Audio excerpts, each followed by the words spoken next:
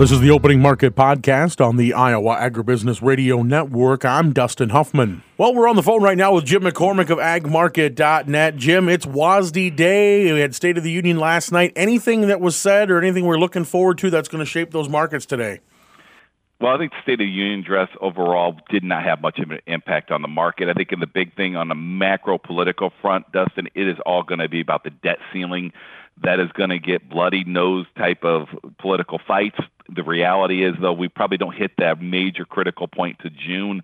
So it's just going to be a lot of posturing in the next couple months. You get past the Memorial Day weekend, that's when it's going to get a little bit more nerve-wracking. So something we need to keep an eye on. But today, it's all about the WASDE numbers. The government's going to come out, revise their production numbers and ending stock numbers for around the world. The trade isn't looking for a whole lot of adjustments. In general, you look at ending stocks for wheat, they were at 567, looking for it to bump up to a little bit to 576. The corn carryout was 1.242 in January. The guess is 1.266, a slight uptick. A lot of that has to do with expectations. Maybe they're going to lower the exports just a little bit due to the lagging export section. And then the beans are at 210.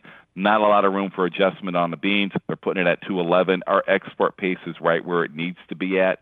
The question is, can we sustain it, or worst case, do we see some cancellations from China as the Brazil crop harvest ramps up? But right now, not a lot there on the world front. We're looking for the Brazilian crop to get a little bit bigger and the Argentina crop to get a little bit smaller, but not a huge adjustment on the world numbers either.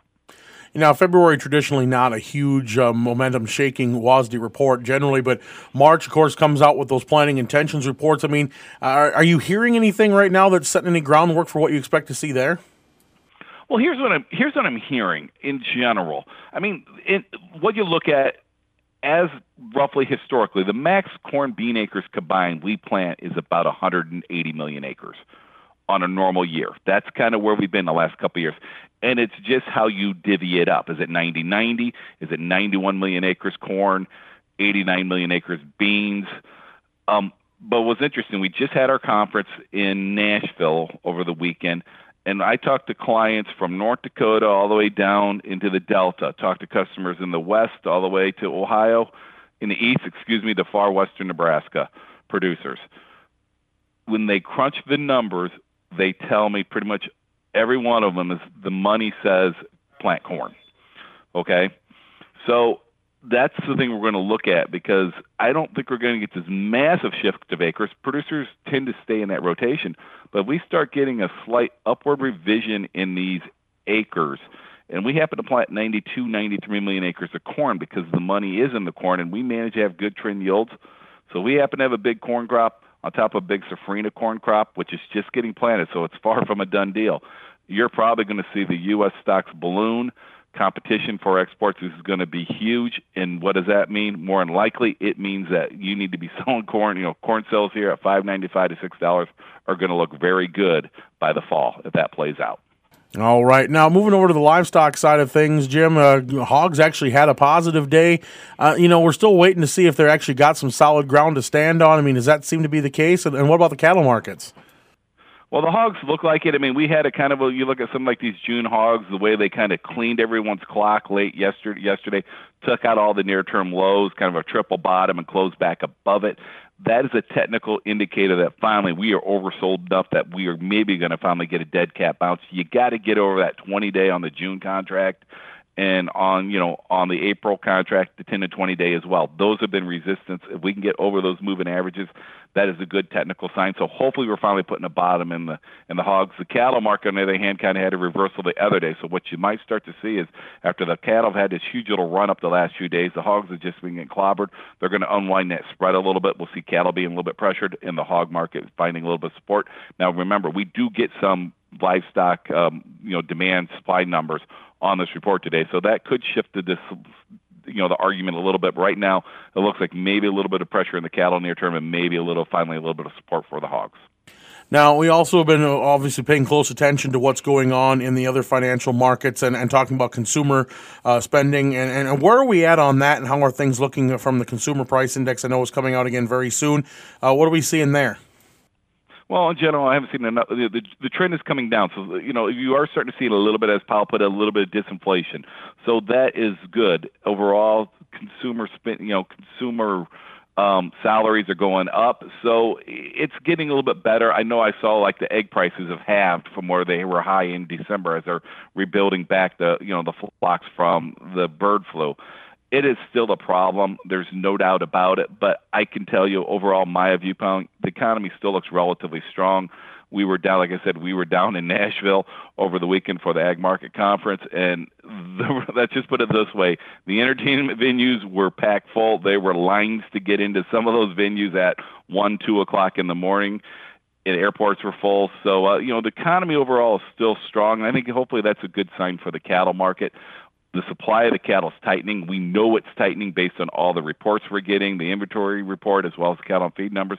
That tight supply really is bullish. If we can keep that demand there, we will get those higher prices that everyone's looking for in the cattle market.